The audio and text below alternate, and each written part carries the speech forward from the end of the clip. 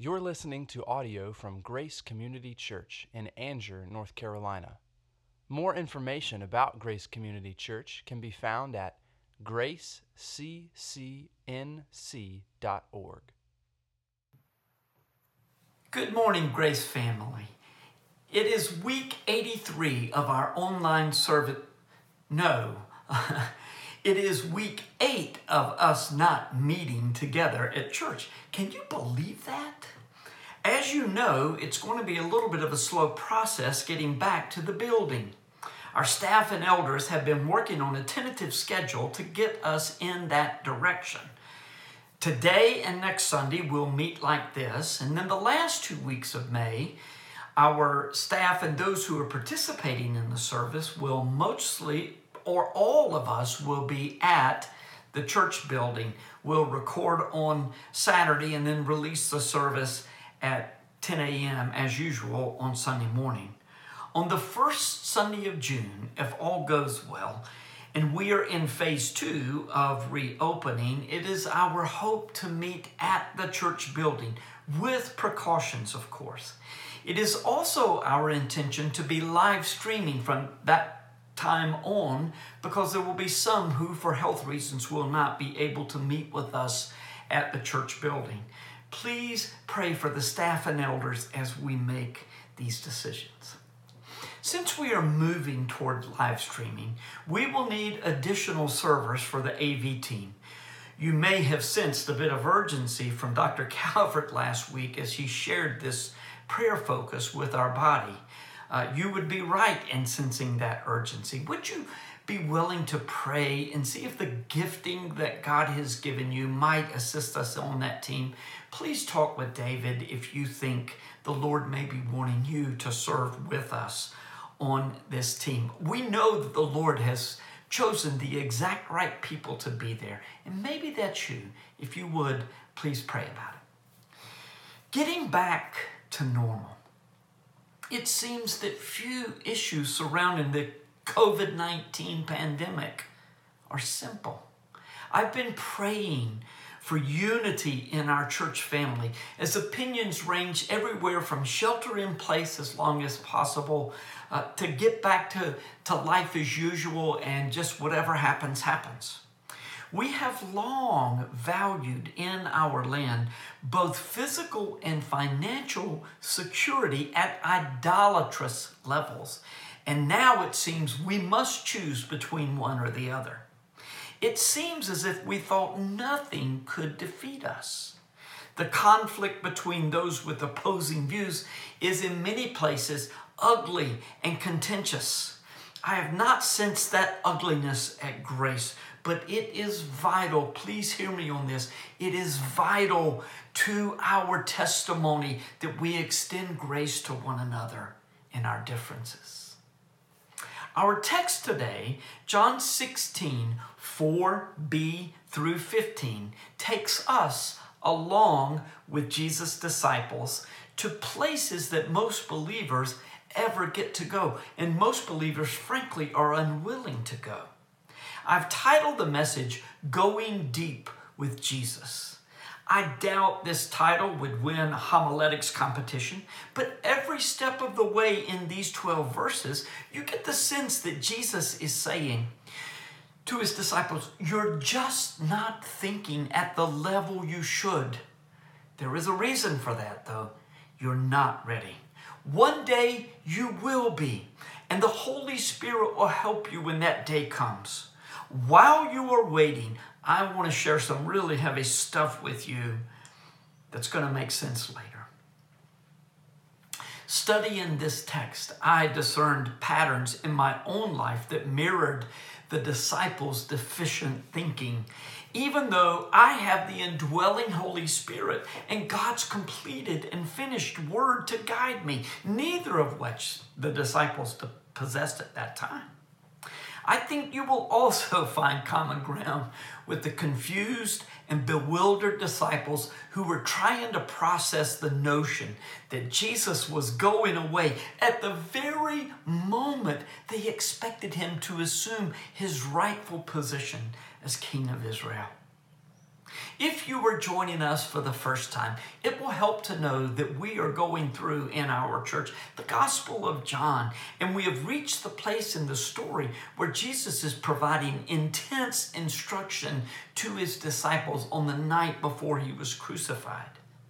Last words. We all know that last words are important words. The section of John that we are in is known as the Farewell Discourse, and it covers chapters 13 through 17. Even as Jesus informed the disciples that he would be leaving, he promised to send the Paraclete, or the Advocate, one of the many descriptions of the Holy Spirit. Jesus' words in this section must have left the disciples stunned, though, as we will see next week, not speechless. Before we dive in, let's turn our hearts to the Lord in prayer. Would you pray with me? Father, we approach this text with deep respect, recognizing the depth of the truth that is taught here. We also approach this text with great anticipation, knowing the benefit of going into the deep waters of Scripture that take us to new depths with our Savior. These new depths prepare us for life's ever-changing and unexpected difficulties. Thank you for not leaving us in the shallows, even when we wanted to stay there, but for drawing us into the benefits of a deeper walk with you.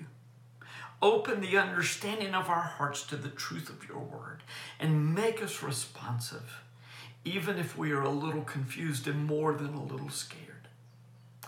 Teach us to trust Jesus, in whose name we pray.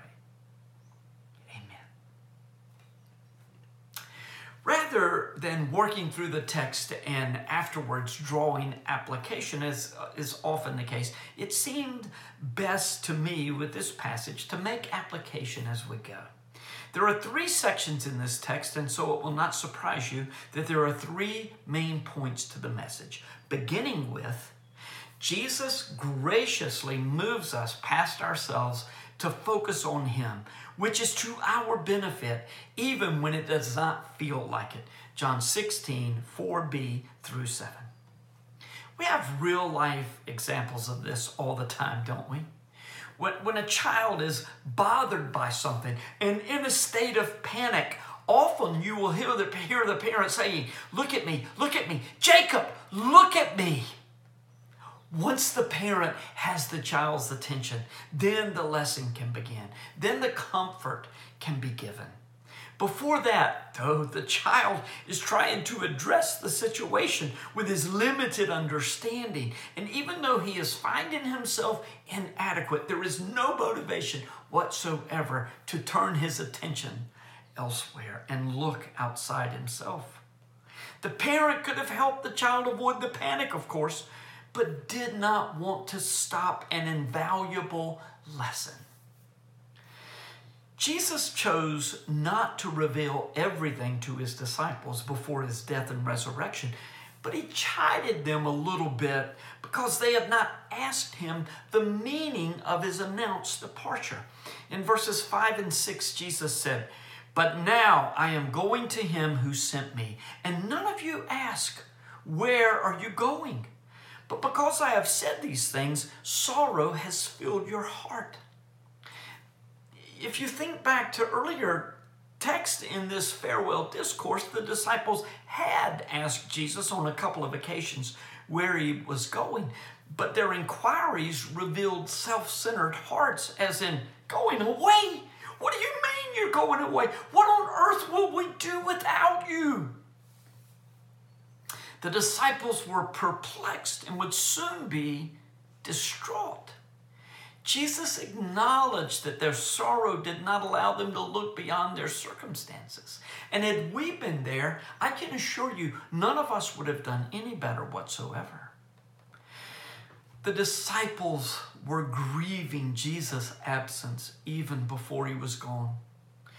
Grief is not only not a wrong response to loss, but it is one of God's gracious gifts to us. Several members of our church have experienced grief in sometimes expected, sometimes unexpected ways in the last few weeks, and others have remembered a loss on an anniversary of someone who was very precious to them. In such times, the Psalms of Lament are beautiful gifts to us. Did you know that the Psalms of Lament outnumber the Psalms of Praise? God understands and enters our grief through His Word. Many people think it's wrong to question God, but in the Psalms, believers question God all the time. Chad Bird points out that in the Psalms we ask why and how long and where are you? When is all this pain going to end? Bird says this, quote, "The questions in the Psalms are not an indication of a lack of faith, but the questions are premised on faith itself. We cannot speak to a God in whom we do not believe. So to question God is truly an expression of faith because we know that He is the kind of God who cares for us in our pain.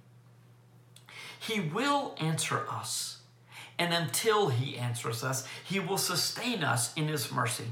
So to ask God, how long or where are you or why is to do the will of God Himself because He has given us these questions to ask." Close quote. If Jesus was rebuking His disciples, it was a gentle rebuke designed to refocus their hearts and minds on Him. In verse 7, Jesus told the disciples that it would be to their advantage that He go away, because if He did not go away, the advocate would not come to them. Why does God do things in that way? I don't know. Why is it that Israel must fall away so the Gentiles may come in? Why does there have to be heaven and hell both? Why does Jesus have to leave before the Holy Spirit can come?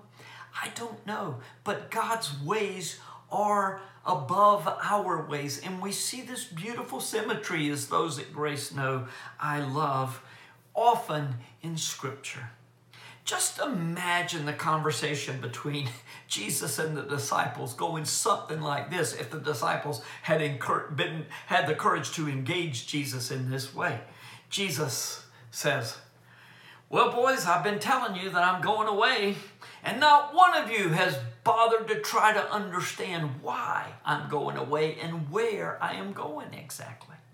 The disciples, "How is you leaving a good thing right as everything is coming together? This makes no sense at all."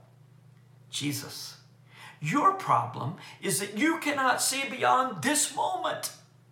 This is the time for better questions."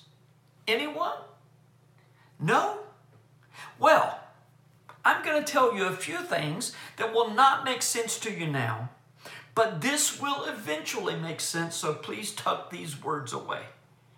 The way I'm going to help you remember is this. I'm going to send the Paraclete to you, the advocate, the helper, the comforter, the counselor. End of conversation. Now, you may have your own version of the conversation, but that was the gist of it. In our moment of despair, it is difficult to think beyond our pain, but the Lord is patient with us, allowing us to sit in our sorrow with our questions. When our hearts calm down, we learn to trust Him. We may not receive the answers to our questions, but so long as Jesus is our focus, we will be okay. Interestingly enough, in time, our thoughts turn to the issues of life that we might never have contemplated if life had gone as we expected and hoped that it would go, which is the focus of our second point in the next few verses. The Holy Spirit brings clarity to Jesus' followers for life's most important issues. John 16, verses 8 through 11. Now, this point that I've just made is a rather bold statement. Not only will we know what the most important issues of life are, but we will understand them. What is the most important truth that you can possibly know? Ravi Zacharias speaks of 4 questions to which we all want answers. 1, what is my origin, or where did I come from? 2, what is my purpose, or what is the meaning of life? 3, how can I know what is right or wrong? It's a question of morality. And 4, what is my destiny? Where am I going when I die? Jesus will answer these questions with 3 statements in our text. He's going to answer these questions with 3 statements that may not seem all that important in the push and pull of everyday life. But these are the most important issues of life that all need to understand, but only some will. In verses 8 through 11, Jesus promised that the Holy Spirit would bring clarity to the disciples' understanding in the 3 fundamental issues that will determine where we will spend eternity. The 3 issues are sin, righteousness, and judgment. When we understand these concepts rightly, we will be drawn to Jesus, and no one can stand before the Father unless they are right with Jesus. The religious leaders who opposed Jesus got everything wrong about these 3 issues. With your Bible open, I will read verses 8 through 11, then we're going to break it down. And when the Holy Spirit comes, he will convict the world concerning sin and righteousness and judgment. Concerning sin, because they do not believe in me. Concerning righteousness, because I go to the Father and you will see me no longer. Concerning judgment, because the ruler of this world is judged. First, we need to know what it means that the Holy Spirit will convict the world. If you are a believer, you may think that this means that the Holy Spirit will show people their sin as a call to repentance. And if this is what you think, you are exactly right. It is the Holy Spirit who will cause a person's spiritual eyes to be open to realize the truth about sin, righteousness, and judgment. How does the world get this so wrong? And how is it that God's children understand the truth? First, Jesus said that the Holy Spirit will convict the world concerning sin because they do not believe in him. Now, if you'll remember the context, that's going to help us understand. Do you remember last week's text when Jesus said that if he had not come, those who had rejected him would not be guilty of their sin? There were only a few minutes between Jesus' statement about the leader's guilt and this declaration about sin. As Michael Card says, before Jesus, the opposite of sin was righteousness, but now the opposite of sin is faith in Jesus. Like the religious leaders, many of us are trying to make ourselves good enough for God. But if we do not acknowledge our sin, we will never be accepted by God. Second, Jesus said that the Holy Spirit would convict the world of righteousness because he was going to the Father. If you do not understand Jesus' purpose for coming to this earth, this is not going to make sense to you. If the world had been right about Jesus, they would not accuse him of sin. It is Jesus' righteousness that assures our destination for eternal life, if and when we believe. Furthermore, Jesus' return to his Father affirms his claim of righteousness. The leaders who opposed Jesus were seeking to please God with their good works. Jesus often quoted Isaiah, and it's highly possible that he thought about Isaiah 64:6 when he contrasted his own righteousness with that of the religious leaders. We have all become like one who is unclean, and all our righteous deeds are like a polluted garment. We all fade like a leaf, and our iniquities, like the wind, take us away. The third truth that would be clarified by the Holy Spirit was about judgment, because, as Jesus said, the ruler of this world is judged. In a matter of hours after Jesus made this statement, he would be hanging on a Roman cross with both the leaders and Satan, thinking that they had won.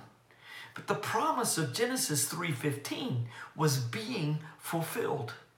The serpent bit the heel of the promised Redeemer, but Jesus crushed Satan's head.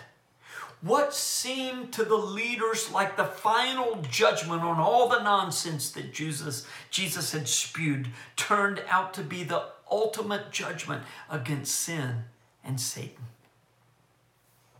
The victory won on the cross was not only a judgment against sin, but the standard by which all sinners will be judged at the end of time, for good or bad, depending on whether we have accepted Jesus.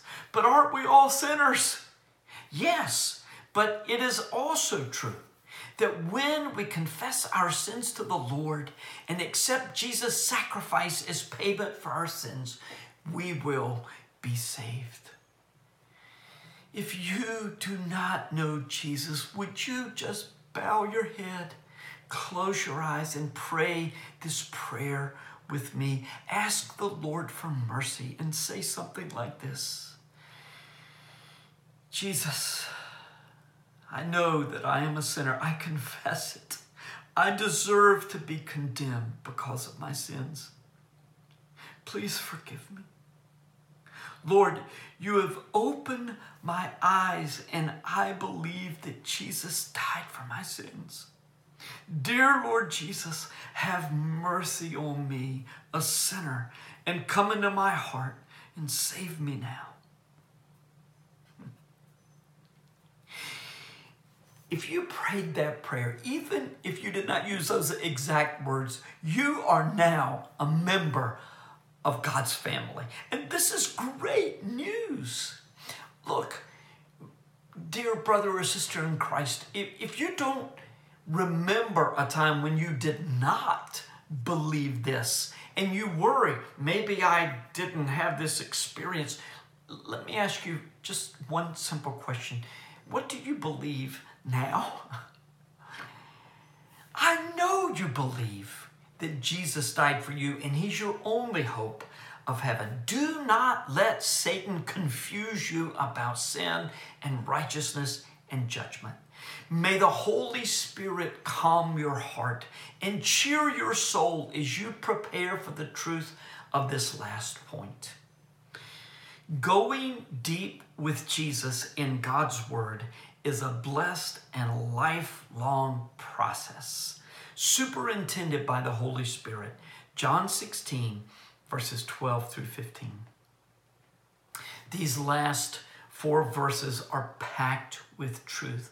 I think it is best for us to read them and then make a few statements about the truth that we all need to understand.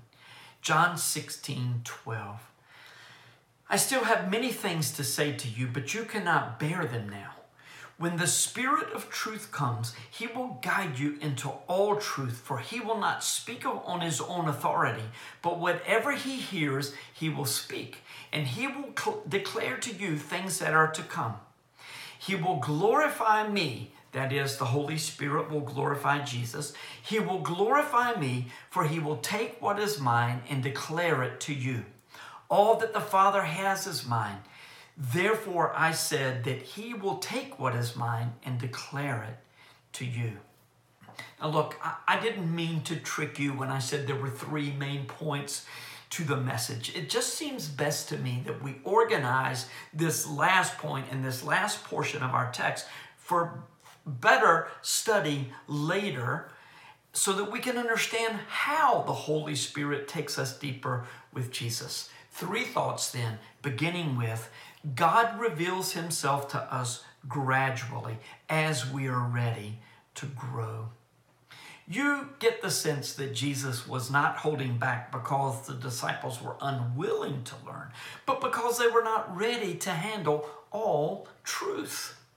As parents, do you provide a running commentary about life as it happens to your children? No matter how old they are, do you tell them, well, okay, let me explain this to you, son. My child, my daughter, here's what this means. No, you teach your children right from wrong at an early age, and as they grow, you provide more and more explanation for your decisions and for your expectations for them. It's the same with our relationship with the Lord. When we are saved, we absorb a great deal of truth in that first year or so, and we begin to think that we are experts. Within 2 to 3 years, we realize we know almost nothing about God's design in Jesus. I want to say to you, in the spirit of this text, relax and get busy learning.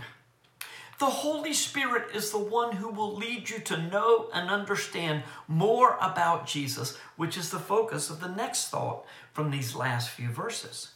The Holy Spirit, who is God, does not act independently of the Father and the Son. This is important. Do you get the sense in our text that the Holy Spirit is a divine person, equal to the Father and to the Son? Yes, you do, so long as you do not confuse his role with his nature. Throughout the Farewell Discourse, Jesus speaks of the Holy Spirit as a divine being sent by both the Father and the Son. Do not forget that the Father sent the Son, and the Son only acted and spoke as the Father directed him to act and speak. And we don't question Jesus' divinity, do we? So don't question the Holy Spirit's divinity. It is important to understand that the Holy Spirit will do the same thing Jesus did. He will act and speak only as he is led to do and to speak. There is perfect unity of purpose and action within the Trinity, which is the basis for our unity, by the way, regardless of how we come down on the issues of the day.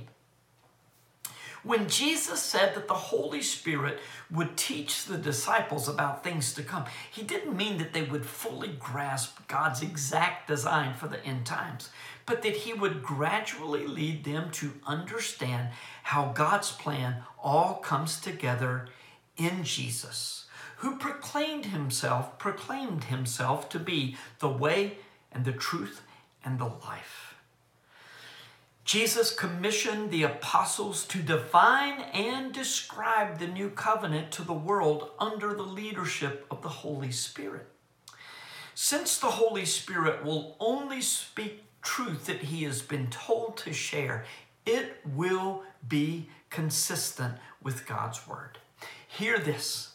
The Holy Spirit will never lead you to believe or do anything that is inconsistent with Scripture. From the earliest days of the church, people have wanted the Spirit to bring new truth and new revelation and to do a new thing.